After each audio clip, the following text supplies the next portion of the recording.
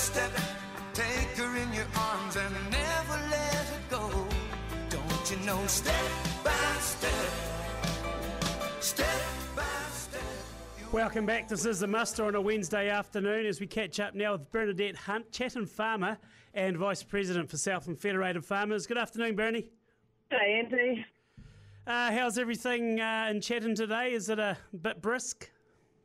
It's a bit brisk, but the sun's out, so far out. We'd rather have brisk and sunny than some of the rubbish that we had last week. So, yeah, gosh, we need everything to dry out a little bit, don't we?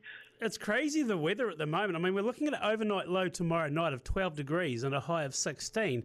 And the lawn's still growing. I don't know how, especially for all I've got to mow, but it's incredible. Yeah, well, we had a good frost a couple of mornings ago, but the temperatures it's felt cold because it's been wet and windy and crappy, but we haven't really got to low temperatures yet. So, yeah, it's good. The grass can keep on growing. It's funny, I was listening to my husband saying to someone yesterday, we've got so much grass, but we actually just have had to get everything off the grass because it's too blooming wet. So it's a really funny old time of the season for us at the minute. It's a funny old season in more ways than one, and we're going to talk about that today, and that is winter grazing on farm. Now, the winter grazing consents was supposed to have been dealt with by now, but this is just an absolute basket case of a situation, Bernie. Give us an update. What's been happening? Yeah, so good to be able to talk about this today because we've had quite a few phone calls in the last few days, well, the last couple of weeks, really. So people may or may not be aware that the 1st of May was kind of the drop-dead date for the new National Environmental Standards for Fresh Water, which require, because of the absence of farm plans, that means that anybody who's winter grazing under certain conditions is supposed to have a resource consent, including if you're winter grazing on slopes of more than 10 degrees, which is just a bit of a joke, really, in Southland. So people will recall we had a big meeting at Stadium Southland last year. I think it was about October or something like that, where Southland Federated Farmers stood up and said that there was a bunch of us on the Southland Federated Farmers exec that were saying no to those consents. And we were saying no to those consents because we felt that they were going to add no value. They were a tick box exercise that wasn't going to add any value to fresh water. And that was particularly because, and still is, because farmers have made huge steps in the management of winter grazing over the last few years.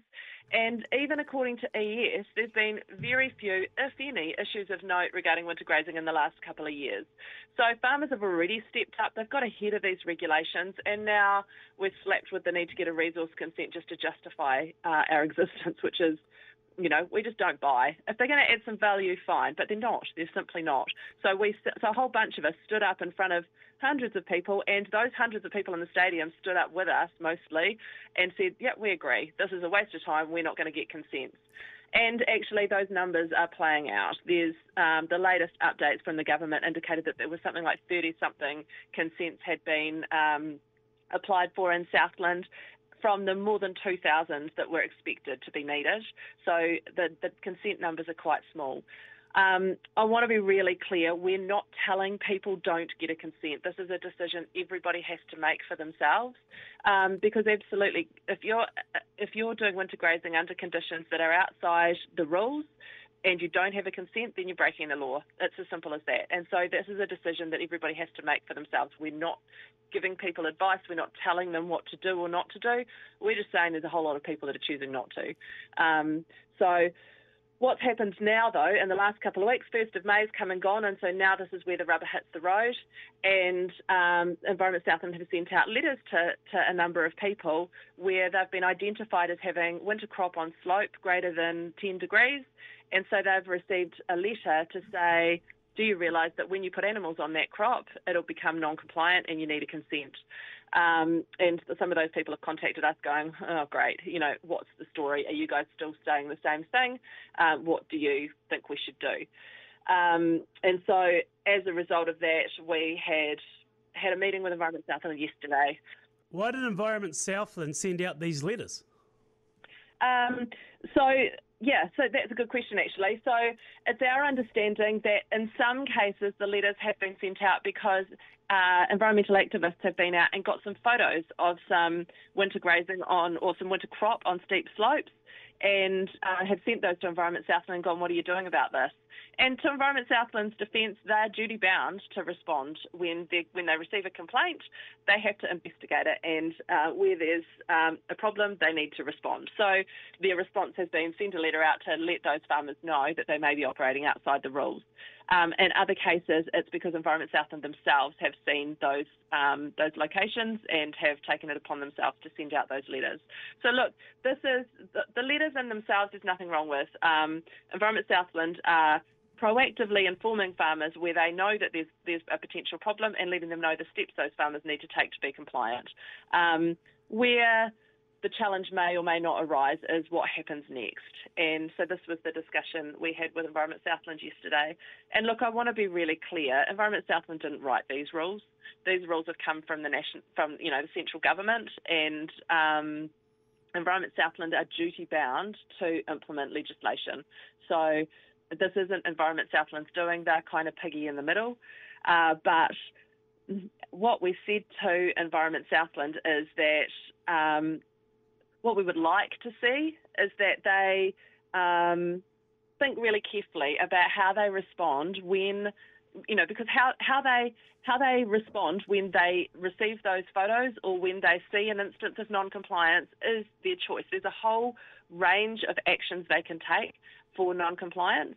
There's a spectrum. And what we're asking them to consider, and it was kind of our final point in the meeting we had with them yesterday, was we really want Environment Southland to consider what they're going to do where there's non-compliance but no adverse effect, because there's a lot of us out there with winter crop on slope who go to a lot of effort to make sure that won't cause a negative effect to freshwater.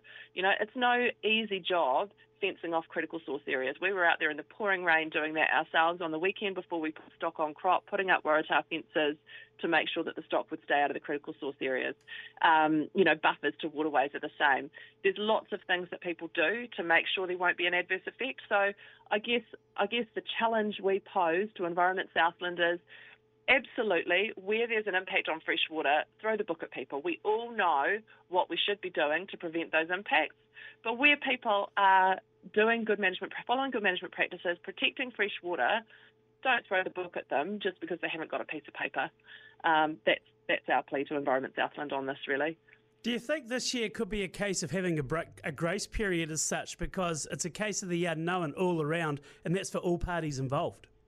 It's an interesting one. Look, if I'm quite cold about it, from Environment Southland's point of view, they don't have the leeway to just have a grace period. That was made, spelt out to us yesterday. The rules are clear, and to be perfectly honest, they've been clear to us for quite some time as well. I don't think farmers are under any illusion about who does and doesn't need a consent. Either people are compliant or they're not compliant. That's where it is from Environment Southland's point of view. The grace is how they deal with it. Are they issuing a notice informing you of your non-compliance and the steps that you need to take to become compliant, or are they throwing the book at you and taking you to court? And then there's a whole range of things in between.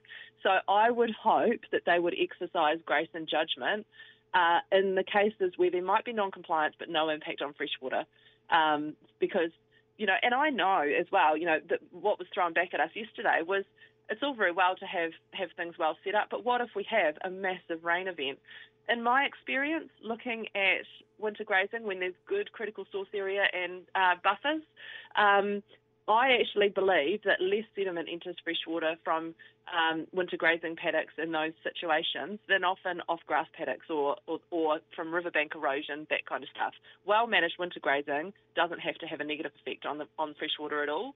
So, yeah, I would hope that Environment Southland will exercise some common sense and grace in terms of how they act on non-compliance. Is this a case of it being just another tick box exercise and creating farmer resentment, Bernadette, on top of everything else being landed on farmers' plates at the moment? Yes, I believe so, and it was a very strong message we gave Environment Southland yesterday.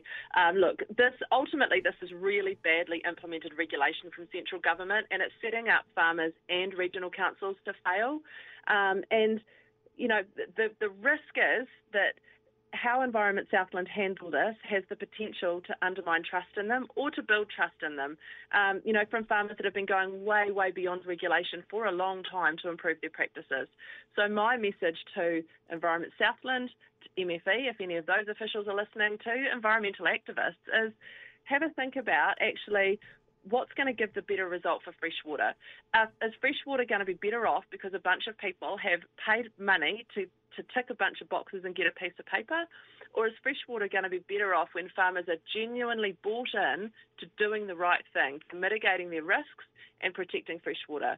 Piece of paper isn't going to do a thing, but genuine buy-in and goodwill from farmers will. And I think the actions of officials and activists this season will have more of an impact on freshwater in that regard than anything else. So, it's up to those guys, I reckon, because farmer resentment is not going to benefit anybody. Bernadette Hunt, we always appreciate your time on the muster. Thank you. Bernadette Hunt there, Vice President of Southland Federated Farmers, with some strong words regarding winter grazing, which is a case of watch this space to see how this unfolds. Coming up next, Wednesday afternoon, Howard Clark from Advanced Agriculture.